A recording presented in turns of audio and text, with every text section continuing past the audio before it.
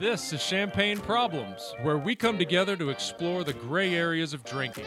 This is a judgment-free zone where we can all take a look at how we make decisions about our relationship with alcohol. Welcome back, everybody. Today we're bringing two very special guests onto the show by the names of Dr. David Nutt and David Oren. Dr. Nutt is a renowned psychiatrist and neuropsychopharmacologist who specializes in the research and study of drugs that affect the brain and conditions such as addiction, anxiety, and sleep disorders. David Oren is an experienced leader in businesses that bring innovation, change, and opportunity for wider societal transformation.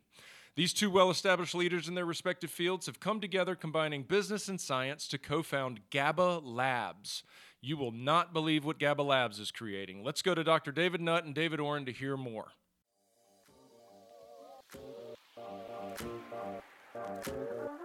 Dr. David Nutt and Dave Oren, welcome to Champagne Problems. Good to be here. Very pleased to meet you, Robbie. Wonderful. It's an honor to have you both on. Thank you for doing this with us. We're just going to dive right in. Let's get our listeners to know you a little better. We can start with Dr. Nutt if we'd like. Take us back. So I'm an Englishman, as you can gather from my accent. I was born in the West Country of England. Very conventional upbringing, school, science. Got interested in medicine as a way of helping people. Went to medical school, and the very first day at medical school, I was confronted with the impact of alcohol on people, my colleagues and my peers. That very first night, a lot of them got very drunk and their behavior changed. And I began to think, that's interesting. You know, a drug as simple as alcohol can produce such profound alterations in people's mood and behavior. And also, I was very fortunate because I went to a university called Cambridge, and my tutor was one of the guys that discovered the chemical basis of the brain. Up to that point, back in the 1960s, people had thought the brain was an electrical organ. And then it became clear that, yes, electricity is important in making nerves fire, but communication in the brain is chemical. And my tutor was the guy that discovered one of the most important chemicals in the brain, one called GABA. It turns out that neurotransmitter has also been is very relevant to what I'm doing now. So studying brain chemicals is what I've done for the last 40 years. And I'm using that knowledge now to try to see if we can replicate the good chemical effects of alcohol and minimize some of the bad ones. Wow. Got it. Robbie's panicking because he knows that now from your intro that all I'm going to do is ask really nerdy neuroscience questions the rest of the time. Yeah. I might even walk out of the room. Sam is the scientist between us, so she's going to probably take over here. So David Oren, let's hear from you. What's your background? Like, where were you born and what got you into this world? Well, actually, I was born in South America, and I've lived in a lot of different countries. I've done business in the States. I've lived twice in America, West Coast, East Coast, and in the mountain region. I've had multiple homes in America, and I've enjoyed every time. And I first met David back in 2015 when I was working as an investor, entrepreneur, non-executive director for various technology companies. And I was introduced to David by an old school friend of David's that I've done a lot of business projects with on the technology side in different countries, in the US and in Europe and in Asia and so on, and in the UK. And I was asked to give David advice on how he could launch his new drink. And I thought he was a little bit crazy. I thought, why do you want to screw with alcohol? I've got a whole cabinet full of some wonderful single malts, and I drink my couple of pints of beer on a Saturday after basketball coaching. Sure. Don't mess with my alcohol. I really didn't think there was any need for this. It works. Leave it alone. Interesting. But then we kind of got to know each other a bit better, and David gave me a few things to read, a few articles, and I began to realize there was just a whole world there that I needed to understand. I've always regarded myself as being intelligent enough to study. I'm interested in politics and how society works, and in health and history. And I've traveled extensively, lived in a lot of countries. I've had a home in Fiji, the home of Kava Kava. I've had offices in New Zealand and Sydney and South America. So I've experienced a lot of different types of alcohol and drinking traditions. And I have to say, I've enjoyed every one of them. I consider myself to be a bit of an expert on the local the local offerings. And I had, when I came home after meeting with David and I checked my cabinet, I found I had over 350 bottles collected from different countries. Wow. Not that I drink a great deal, but that I have taken an interest. But I was rather shocked that I didn't know what David let me know about the impact of alcohol. Mm. And I began to think about that a great deal, and then went back and David and I talked again. And I became slow, and he slowly dragged me into this. And then I ended up committing, and it's been a pretty successful run, different to what we expected. But I've enjoyed every moment, and I think the future looks very bright. Fascinating. Let's dig a little bit into you guys' expertise on the alcohol side of things. Often I like to ask our guests what they see as the benefits, some of the values that alcohol provides us. So, Dr. Nutt, I would love to hear yours. Well, it's a really important point. And in fact, it's the central point to what we are doing. Because I drink, David drinks. I guess you two guys drink, do you? I do. I do not. Yeah, so important context probably. I'll only speak for myself. So I have had a relationship with alcohol since I was about 16. And I have also had a relationship with being abstinent from alcohol for several years or several months at a time. And I grew up in a Scottish family, and I'm the only one that lives in the States. And so very much familiar with kind of the British alcohol culture and the U.S. culture from having grown up here, and just having to make some of those changes and really looking at the risk versus reward aspect of my relationship with alcohol. And that's a lot of what led me to being part of this podcast, was being kind of one of those gray area drinkers, and on a nightly basis making a decision about, am I going to drink? Is it worth it? Is it not? What am I getting from it? Good and bad. And Robbie would certainly, think that it's important as well that we share the recovery side of that as well, if you want to chime in. Yeah, and so I haven't had a sip of alcohol, and coming up on 16 years, alcohol was a major factor in the destruction of my personal life as well as my family's. So we are on that side of things here. So we fall a little more extreme, or at least I do. But that being said, I am in the world and in the field of helping others and certainly meeting them where they are. I'm far from a prohibitionist. I'm more about equipping people with the right information. So that's what leads us to this.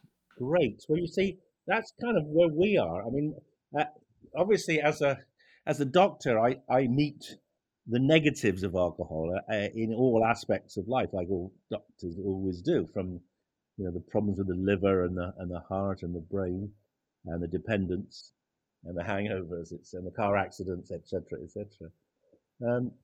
But as a drinker, I enjoy alcohol, and it's as most people do. Most people drink, but not everyone gets into problems. And a lot of my research has been trying to understand the nature of that switch it takes people from what you might call sensible drinking to a loss of control drinking. And that's a very difficult thing to do, and we got some ideas as to what the switch is and how we might switch it back.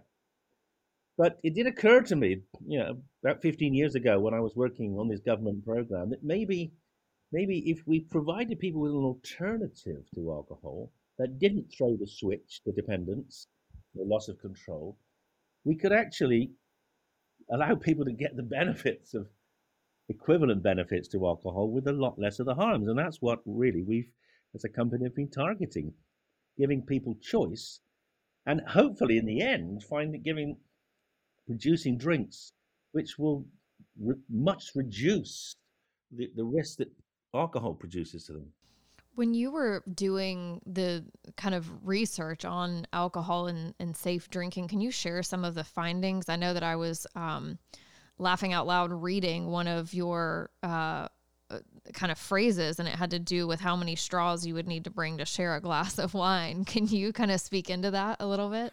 Yeah, so when you look at the safety of alcohol, the harms of alcohol, there's quite often there's a statistic put out there that that alcohol, although everyone accepts that alcohol is harmful on the liver and the brain and the blood pressure, etc., but it might protect particularly middle-aged to elderly men against cardiovascular disease, heart disease.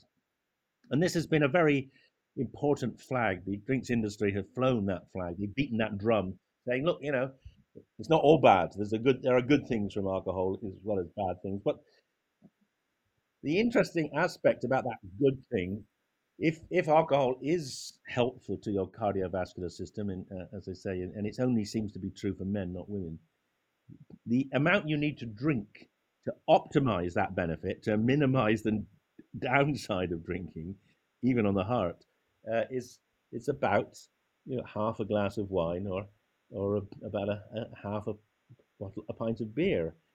And as I say to my students, so you can't go into a bar and ask for half a glass of wine. So order a glass and 3 straws and then share it with each other. And that way you'll get to know people better as well as getting the health benefits.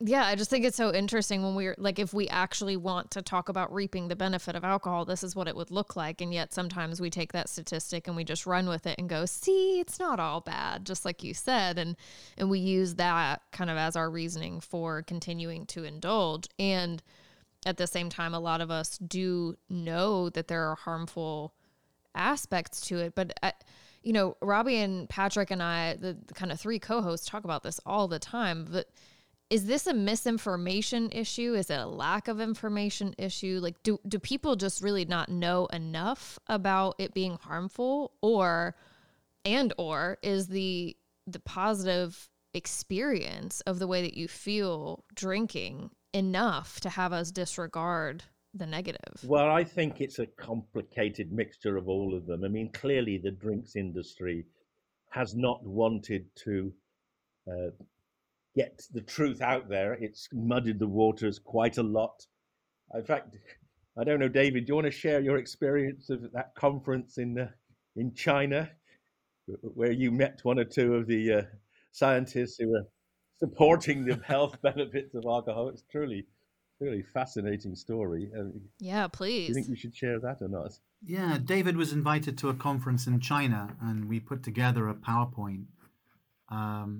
And at the very last moment, David was unable to attend. So I thought, well, okay, I'll go, and I'll speak to the subject using the notes. And so I attended and got to know a lot of people. There were 250 people, most of them PhDs, doctors of one sort or another, but most of them specialists in, most of them Chinese and specialists in the drinks and brewing and distilling industry, with a lot of Europeans and American professors, very senior scientists, invited to talk on the subject of public health and how to reduce the harms of alcohol. And over the 3 days of the conference, I was completely shocked really. It was a big turning point in my life to see people that I knew to be intelligent, parents. They talked about their children on the times over lunch and in the evenings. And what they were able to do is reposition the whole theme of the conference from being one of concern for how to address the level of alcoholism. And remember, in China, 600,000 people die of alcohol poisoning at one level or other per year. That's just a number that is completely staggering. And the government and the conference was opened by government people and members of the Communist Party and public health and the different regions, and they were very excited by this conference because we had all these scientists. But then over the next 3 days, we had presentations, and I kept them, and I've got them because they're hard to believe until you actually see it, where one of the presentations actually concluded, his conclusion was that alcohol is an essential component of a healthy diet. And he then spoke, the last sentence was, and in fact, an unlimited quantity. And I was staggered by this. Wow. On the trip, we'd done some flying around China. We'd actually shared a room because the aircraft ended up in a sea we weren't planning on. So there was a shortage of rooms. And we actually got to know each other quite well. He talked about his family. And this is somebody who'd done some research sponsored by one of the world's largest beer companies, in fact. And his conclusion was, to me, immoral. It was just unethical. And I was shocked. Now, I am not against alcohol. Yeah. I still drink, and I enjoy it, and I always have done.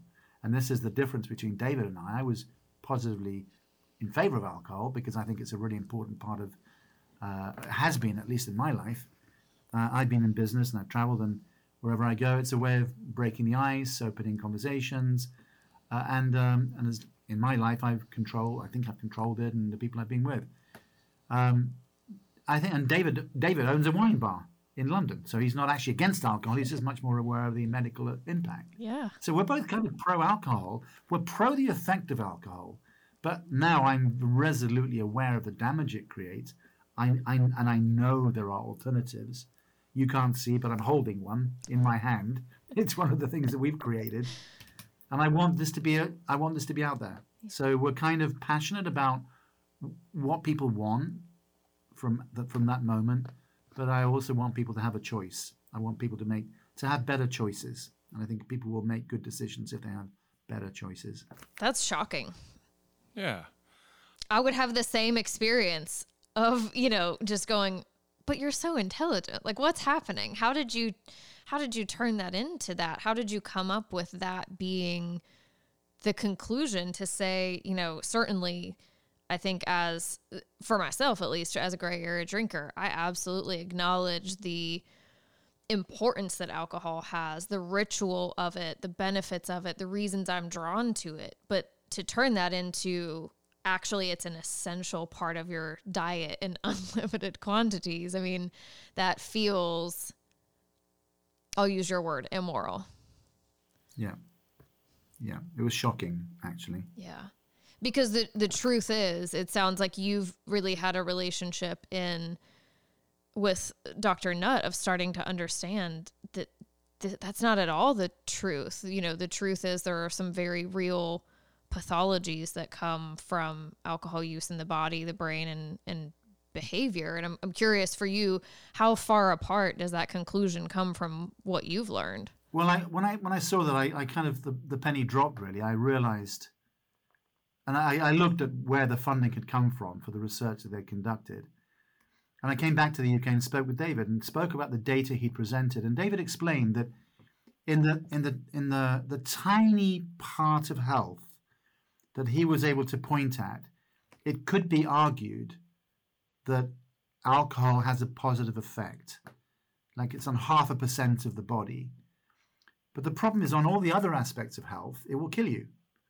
So for that one and I realize that it's about the use of language and branding and marketing, and that we're actually offering, and that Joe Public, the guy that's people who walk in the street don't have the scientific knowledge or the time to investigate. And so statements are made which are entirely misleading. And then we grow up and I felt, gosh, I'm an educated guy. I've got 2 kids that are 16. At that time they were 15. And after meeting Dave, I came home and looked at my cocktail cabinet and realized that at the end of it, all of the books and gifts that I'd received ever were on the end of the cabinet. Why? Because they were all related to alcohol. And so inadvertently, I had been conveying this impression to my own kids, my own offspring, that alcohol was a wonderful thing to be identified with. And I kind of began to realize that I need to check how I present myself and how I present alcohol. And my kids now are very healthy, but they have friends who've been through some tough times. And alcohol is a gateway drug, in fact, because it leads to a need to have substance. And unfortunately, my kids aren't affected, but a lot of their friends are. And I think alcohol was the original gateway drug. So my conclusion from that was a level of anger, and that anger with the industry made me decide I wanted to do something about it. But I wanted to do something about it not in a puritanical way, because I've had a very, very good life. I've had some very pleasant moments in my life, and alcohol has been a part of those. So we didn't want to deny that. We want human race to enjoy its time on this planet and to get the things that alcohol provides, but in a way that's not damaging for us and in a way that doesn't hurt us. And that's where I began to appreciate the kind of work that David had been doing and realized that this needed to happen. It was an imperative. This needed to become reality. And I gradually transitioned from being partly interested to actually full-time, and then heavily investing my own hard-earned and my kids' college fees. I like to tell them that they'll get it back once we're successful. So they have college debt because everything I've got has gone into this. Just hang tight. But we've achieved a lot. Yeah. We've achieved a lot. It's been 6 years so far, but we have a product which works, And we've also gone on beyond the original plan, which was a synthetic, to begin now to create botanical products that come from the food chain, and to then go further again to understand the role of GABA, not just in the brain, but where it starts in the gut. So, and I think that's incredibly exciting, because it turns out that GABA has this, I used to tell people it's like one platform at King's Cross. It's one of the platforms, and the others are serotonin and all the others. But as we've investigated further and further and developed more research programs which are looking into the gastrointestinal tract, we realized that GABA is right there at the beginning of the formation of the human being. And we've as we've researched and found, it isn't that GABA is one of the platforms at King's Cross Station. It's actually in the station master's office, and it's orchestrating the movement of trains in and out. And in fact, if you look at some of the bacteria that's necessary to metabolize glutamate into GABA, we find there's an extreme level of this at the very early stage of the baby. Now, why is that important? Because it tells us that GABA is right there at the construction of the systems of the human being. It determines that it has a largely a great determinant role in the healthy construction of the human being. So we're very, very excited about the work about the data that we're getting, about the research that we're uncovering. We think that the company has an opportunity because there is a huge market for an alcohol alternative, and we think that we will have the funds to continue that research and to go into far-reaching areas of nutrition and wellness. We think that GABA has a huge role to play, and so developing an alternative to alcohol is a goal. It's a very important goal. I think it'll drive funding for our organization. Getting investment funding is important, but what we can do with that revenue once the company is out there in the market is quite is very, very exciting. It's very far-reaching. That's amazing to hear, especially from the business guy, David, like that you were actually really invested in what this means for the human race, where this came from, what we can do differently, and that there is kind of this philanthropic, how can we do this better or differently, and not just say, hey, alcohol's bad, let's remove it, but let's really look at what's at the source. If this is from inception, right, and it's in our gut, and this is something that we're naturally going to crave or seek, how else can we do it safely? And one thing I'm very aware of is how obsessive and deep into this I can get, because I want to understand all of those train stops and what's going on there. And curious for either of you, if there's a way to kind of present the information about targeting GABA that our listeners could digest. So, what's going on with this new creation of Sentia, your product, and how is it different from alcohol? What does it do? How does it work? Would you be willing to talk us through that? I would also, if you could keep in mind, if we have listeners that are sitting here saying, what in the hell is GABA? Okay, so what is GABA? Well, GABA is a very small molecule that has been around since life has been around, but which in our brains has become the major controlling neurotransmitter for levels of anxiety and stress. And alcohol clearly has a powerful effect to reduce anxiety, particularly in social situations. Why do we drink when we go to parties with strangers? Because human beings are naturally a little bit anxious with strangers. Alcohol turns off that anxiety. How does it do that? Well, it does it by mimicking GABA. So I've come from the position that the good effects, the socializing, conviviality, relaxing effects of alcohol are likely, and there's evidence for this now, due to it having an impact to promote GABA function in the brain. So if we can replace alcohol with something else that promotes GABA function in the brain, then we can get those desired effects. But if we're very clever about it, we can avoid the other impacts of alcohol, which are on many different neurotransmitter systems. So the reason people lose control when they start drinking a little bit too much is almost certainly not GABA, but it's almost certainly due to alcohol affecting other transmitters, such as dopamine, which is what cocaine affects, and the endorphin system, which of course is what opiates and heroin affects. We can avoid all those interactions by having a much more specific, targeted molecule that just works on the GABA system. And there's one final twist, just for you, Sam, one final twist of the science. Because GABA is so important, it's everywhere in the brain, there are at least 15 different subtypes of GABA receptors, and they're in different brain regions. And so we can not only target GABA, but we can target subtypes of GABA to try to get some, what you might call regional selectivity of the effects as well. And that's what we've done. Well, let me just say, when we began, we were looking entirely at how the GABA neurotransmitter functions and how alcohol mimics and how alcohol overwhelms. And one of the models I've used to explain to people who have no science at all is, if you get into a car and you want to go somewhere and have a nice journey, the last thing you're going to do is put your foot on the accelerator and on the brake and put on the radio and the cassette player and the CD player and open all the windows and put the air conditioning on and put the heat warmers on. You're not going to do that. Well, that's kind of what alcohol does. It overwhelms all of the controls. What Dave Nutt has done very intelligently is identify what is the thing that is pleasant about alcohol and how do we mimic that. And I was present when we actually did something which had never been done before, which is that we modeled on a computer how the molecule begins to come in and dock onto the moiety of the protein and of the molecule which represents it. And I was observing what looked like a tiny little spaceship docking on the mothership. And as it came in close, it's using some fairly complex algorithms. It docked, and it docked in a particular place, which when that happens in the neurotransmitter protein, actually gives you a sense of relaxation.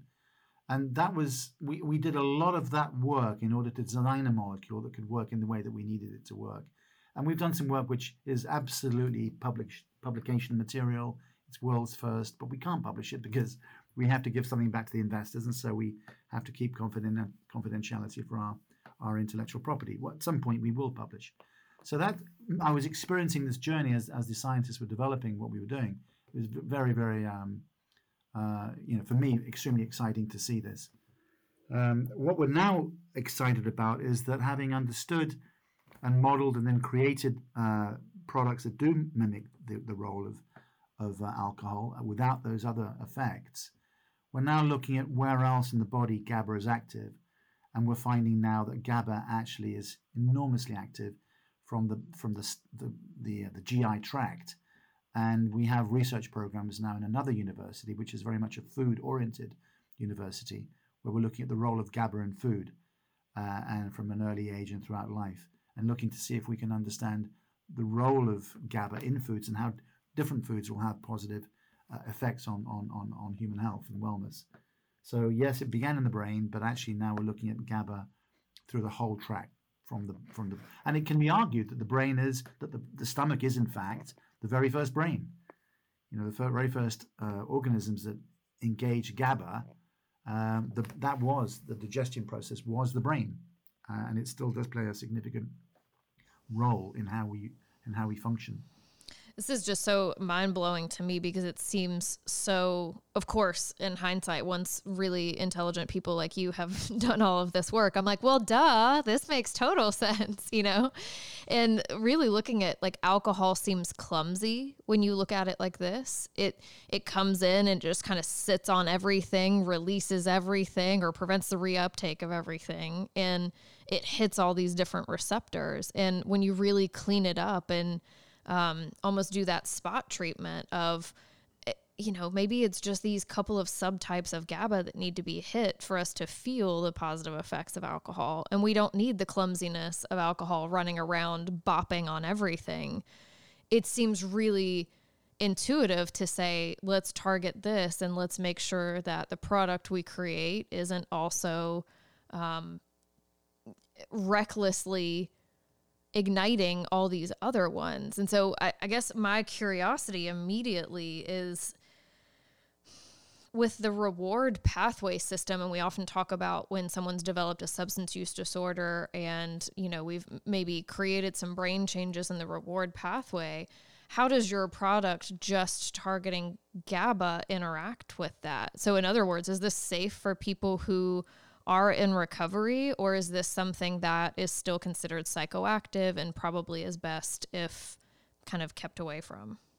The botanical product is relatively mild.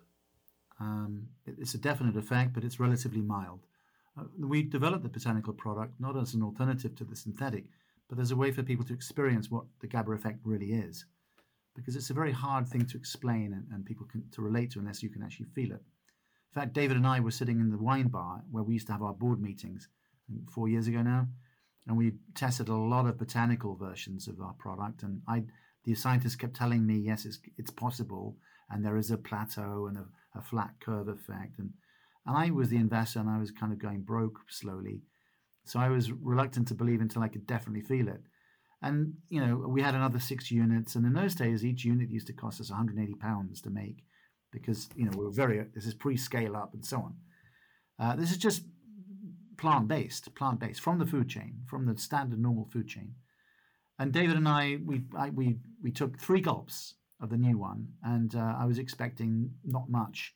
And all of a sudden, it was just there. It was just there. I had the mouthfeel. I felt like I just had a really nice glass of wine, and we'd only had 3 gulps. And I thought, is that real? And I looked at David, and David was across the table with a huge smile on his face. I thought, gosh, my God, this is it. This is real. This is in Dave's wine bar, and we're having this moment. So I said to David, look, we've only got 6 units. You've promised me there's this flat curve where after X units, it doesn't continue to increase the effect. And I want to test that. I want to drink all the units myself. And so David reluctantly agreed. And I sat down and I forced myself to drink 6 units in the next hour because I wanted to test for that flat curve. And the flat curve was just impressive. It got to a level of effect and I stayed there. I wouldn't go further. Of course. And from that moment, obviously I'd spent quite a bit of money and we'd worked hard and traveled extensively. But from that moment, I was an utter, I was so committed, nothing would get me away from this. And we've developed the product now, and that's now on sale. And we've got some fantastic followers. Interestingly, it doesn't affect everybody. Some people don't feel it. And we find that some people with a certain history will feel it more than others. And one of the types of followers who really enjoy what we do is people who used to drink alcohol a lot and then decided not to. Those people really appreciate, and I won't say all, I can't generalize because we don't have data yet on this, but the people who will tell us they love it and they have it every day are people who usually have drunk alcohol every day and now have replaced it with, but people who drink a lot today and they don't necessarily enjoy Sentia, our botanical drink, as much. It's the people who used to and have moved away from it. Huh. Well, I'm your target. Once you start shipping to the United States, put me down for a case. Send me your address and we'll send you a box as a gift. I can't sell it into the US right now, but I can send it to you as a gift. I would love that. Wow. I would love that. Thank you. Yeah, I've already looked it up. I'm ordering, a couple of bottles to my parents' house so that when I get there in 5 weeks, I can try it. This is really exciting for, I think, I won't speak for all gray area drinkers, but for me, because certainly it is that little piece of relief that comes with, if something could help me in those first 15, 20 minutes with strangers, that would be great. But I really do not need the anxiety, the stomach ache, the headache, the fatigue that comes with alcohol. And I think on that note, I'm really curious about alcohol. From my understanding, is fairly, there's a lot of neurotoxicity. Like it's literally killing brain cells and things like that. And obviously the alcohol going throughout the body affects GI tract, digestive tract, all the different things. But for your product, is there still a level of, is it affecting brain cells still, or is it so targeted that is less messy than it is with alcohol? That's the plan, Sam. Let me just talk you through that, Sam. So the first thing is that why does alcohol doesn't kill the brain through its pharmacology. It damages the brain for 2 reasons. The first is its neuroinflammation. And that alcohol itself is toxic because I mean, if you've got a cut and you rub alcohol into the cut to kill the bugs, it stings. It stings because it's the alcohol itself as a chemical is directly damaging and irritating the cells that are exposed by the cut. But worse than that, alcohol is then broken down, as you know, in the liver to something called acetaldehyde. And acetaldehyde is a pickling agent. It's only one carbon atom removed from formaldehyde, and formaldehyde is what we preserve dead bodies in. And so acetaldehyde is very good at what we basically stabilizing proteins so they don't work. So it essentially pickles your liver and your blood vessels and your brain. And then the third thing that happens is it produces what we call free radicals. And free radicals, essentially are toxic substances, and a lot of modern health foods are designed to mop up free radicals. Now, I can say categorically that the substances we're working with and we're going to make, they will not do those things. And we will know that because we will put it through food safety testing and in order to get the license to sell it. So we will, at that point, prove that we don't have that impact. We can't say for certain we don't yet, but from the known pharmacology of what we're working with, and also because we're using such tiny amounts compared with alcohol. With alcohol, you drink grams to get an effect. With Arcarel, you'll be taking milligrams, so 1,000 times less, and that gives you, of course, an enormous greater margin of safety. So for various reasons, we're pretty confident that we can definitely do better than alcohol in terms of damage to the body and the brain. It's like your tagline should be like, get your social ease and your GABA stimulation without a side of pickling agent. Like we don't want all that. That's not what I ordered. And the tagline that we use is drinking but better. Yeah. I like it. We have to be careful we don't make claims. Sure. And certainly until we've done all the regulatory safety testing. At that point, we'll be able to say more. But right now, it's drinking but better, or what people want from drinking without the alcohol. Right. Do you foresee this product perhaps being a tool in helping people that battle heavy addiction to alcohol? The danger with answering that question is we end up putting ourselves potentially into a therapeutic category, which then kind of confuses regulators and the marketplace. So we don't like to say yes to that question. What I can tell you is that there's a lot of people who used to be heavy drinkers and who enjoy and who are no longer heavy drinkers and who miss the experience that drinking can bring, who really quite enjoy Sentia, the botanical product.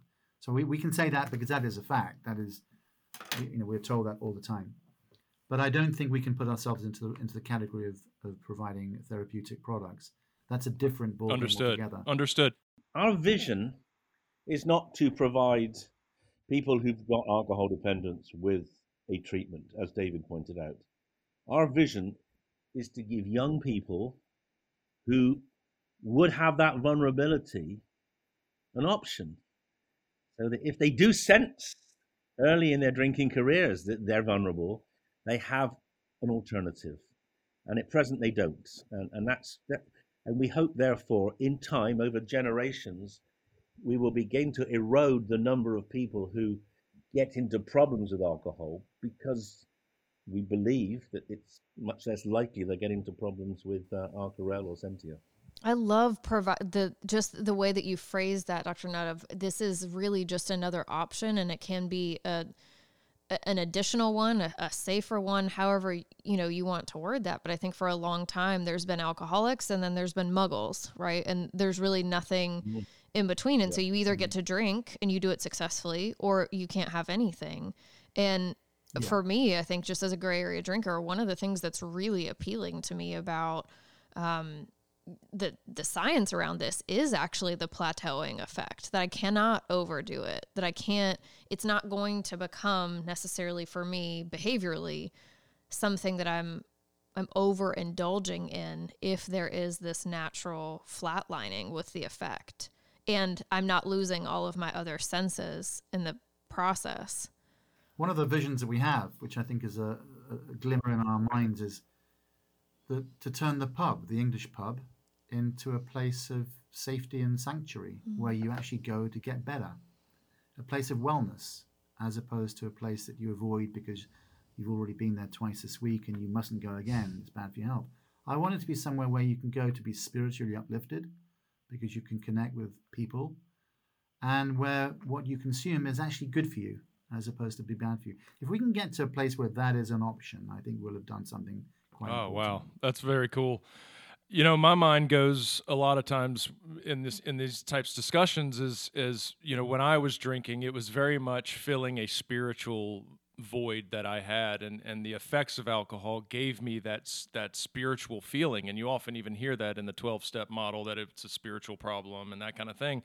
And alcohol did it. The effects made me feel whole and content and a part of something greater. And I'm hearing you as you described GABA and the effects of the botanical drink. That is perhaps the goal is to recreate those kinds of feelings. Is that accurate? It's to enable that level of conviviality that allows you to explore ideas and thoughts and a spiritual relationship with other people.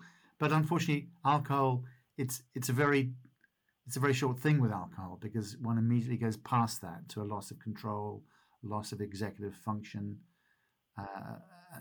You know, I dropped my daughter off at university several years ago, and we dropped her off, and we were very sad. So we went off for a meal around the corner in a place called Rusholme in Manchester, where there's quite a lot of Asian restaurants, and there was a shisha bar. We went to that shisha bar, and I watched, and there was no alcohol being served, but it was full of men and women, different ages, and the level of connection that they were experiencing in that bar was something that I hadn't observed before. It was a highly concentrated, dense connection environment. Somebody walked through the door, everybody would look, their eyes would connect, they'd be synchronizing, they'd smile. And I remember that, and at the time I was thinking every Saturday, and that was a Saturday evening, every Saturday I would sit in a pub from 6 to 8 after a game of basketball. I used to be a basketball coach. And I was comparing what I was seeing with what I see in an English pub. And in an English pub, although we think we're having fun, although we think we're connecting, most people are shouting. Most people aren't really listening to each other. They're talking at each other. Yeah. They're hearing themselves be really clever. It's not really a two-way conversation. Nothing like what was happening in this shisha bar, where there was no alcohol being consumed. Now, I think the people in this particular restaurant knew each other really well. It was a community. So there was a closeness, a conviviality, a relationship. It was a wonderful space to just observe. And I almost felt lonely because I wasn't part of that. I would have wanted to be part of that community where there was this real connection. Everybody in the group was connected to each other. And no one was shouting, telling long stories that no one else really related to. And I would love for us to be able to enable that to happen so that strangers can come together and have that level of connection without the tension and the, I don't know who you are, and all the things that humans go through as they're trying to come together to make contact. And I think alcohol plays that role a little bit, but then you lose control. What we're trying to do is something that takes you just to that. We call it the 2 level. I think, David, you mentioned that, right? The two drink point, when you've had 2 drinks, yeah, and then holding it there. Maybe 2 small glasses of wine, and then holding it at that level. Mm-hmm. That's like my whole fantasy with drinking. So when I persuade David Oren to release a little more money, I'm pretty certain I can do an experiment in humans where I can show that alcohol, once you pass that 2 drink mark, starts to release dopamine, and that's what drives the loss of control, the moorishness, the desire to keep drinking. And I'm fairly confident, although until we do the experiment, I can't be sure. I'm fairly confident that alcohol will not do that. I really think it's important that you all are taking a look at the connection piece and just what humans crave outside of just dopamine release. And so much of that, I think, is connection, especially with where we are in the world now. It's hard to connect. It's hard to get to know strangers. Nothing feels safe anymore. So you're solving all of my issues, that's for sure, with alcohol, because I'm like, yeah, hold me at that 2-drink feeling. Let me connect with other people. And wouldn't it be wonderful if I could also tell the people around me to only drink that amount or to drink your product, so that I don't feel so disconnected when I'm maybe sober and they are telling the same story that I've heard 5 times very loudly and very close to my face once they're drunk. Yeah, This a lot is of spit. such an important point, though, because when you look at the history of alcohol going back for thousands of years, it has been very instrumental in social bonding. So it has had enormous benefits. Sure. And the problem is that it has the disbenefits as well. And if we could just get the benefits without the disbenefits, wouldn't that be wonderful? Absolutely. Well, we're looking forward to being in the US. We do want to be in the US this year. We're a small company at the moment, and we're expanding, and we're going through some funding, and that should help us to launch into America. And I'm very much looking forward to bringing our botanicals to the US. We're also going to be doing the regulatory work with the FDA in the US. So we expect to spend quite a bit of time in the US, and I look forward to coming to your part of the world as well. Well, please do. And please keep us in the loop.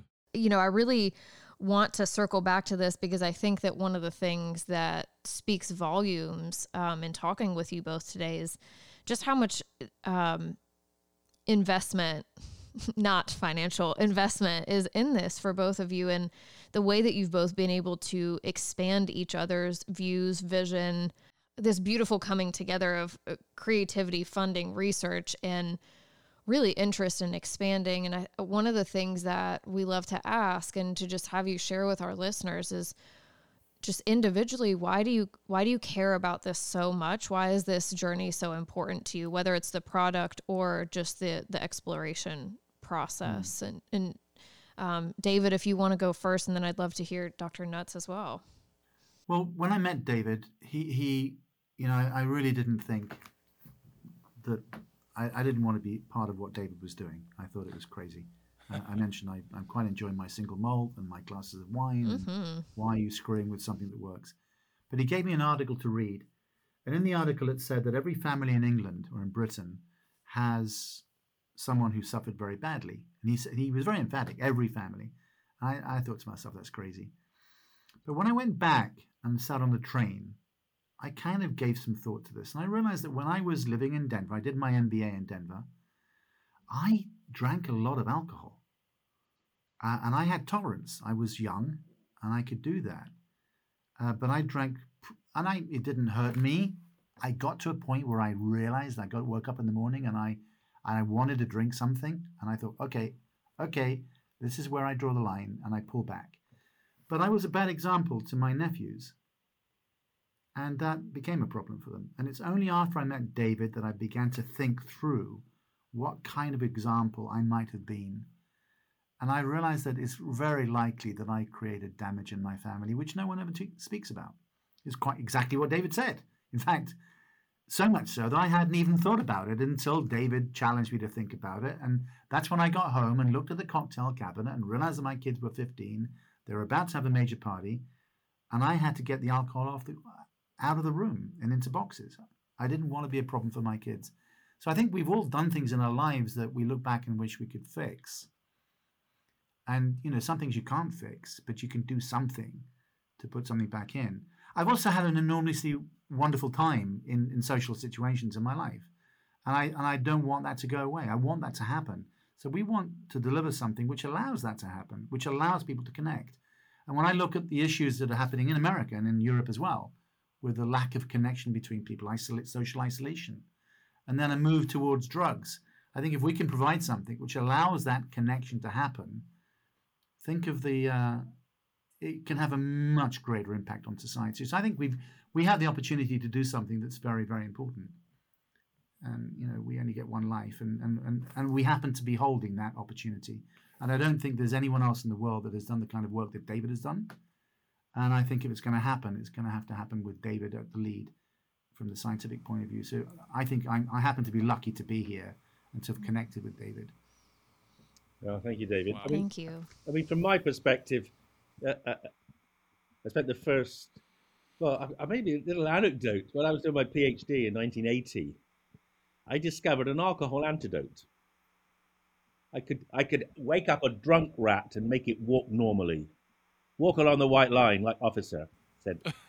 And I went running into my professor. I said, I've got the Nobel Prize. I've got an alcohol antidote. I can sober up a rat. And he said, what's the point of that? And I said, well, you could walk along the line. You could drive home safely. You might remember who you were talking to and what you did. And he said, yeah, but it'll still damage your liver and your heart and your brain, won't it, the alcohol?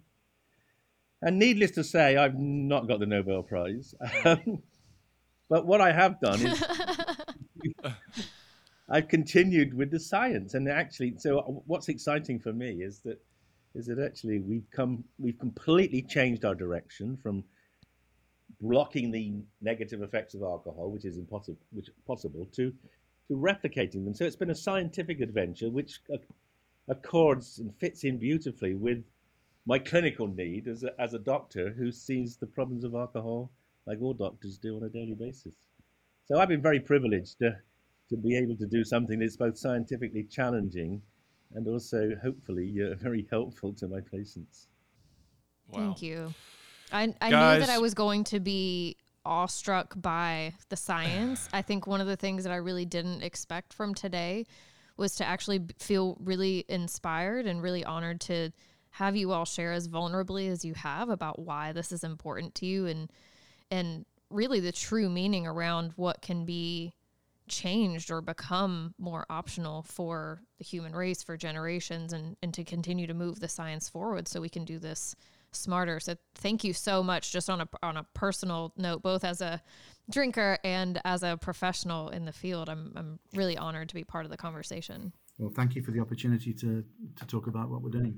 And I as well, I would echo that as well. Obviously, I come from a different background and certainly came in with a little more skepticism, and I loved hearing both of you explain it from a scientific standpoint as well as a business perspective, and it's turned me, and I can't wait to try it. I have to be very careful with products like maybe not like this, but like that are out there, and I feel confident that I can try that with the right amount of safety. So thank you both for coming on. We cannot thank you enough. This was an honor to hear from both of you. I am going to send you my address. Good. Fantastic. Thank you so much. We really appreciate it. General excitement around the advancement of beverage options should not be taken as an endorsement of safety or encouragement for you to indulge in these products. We encourage our listeners to consider all parts of their health and wellness, including history or presence of substance use disorder, and consultation with a professional to determine if these products are safe for you as an individual. The information and opinions shared on this podcast are solely those of the hosts and guests and are not a substitute for medical advice. If you feel like you may need professional help, here are some resources. For the Substance Abuse and Mental Health Services Administration hotline, call 1-800-662-4357 or visit smsa.gov. For listeners in the Charlotte, North Carolina community, visit dilworthcenter.org or call 704-372-6969 or visit theblanchardinstitute.com or call 704-288-1097.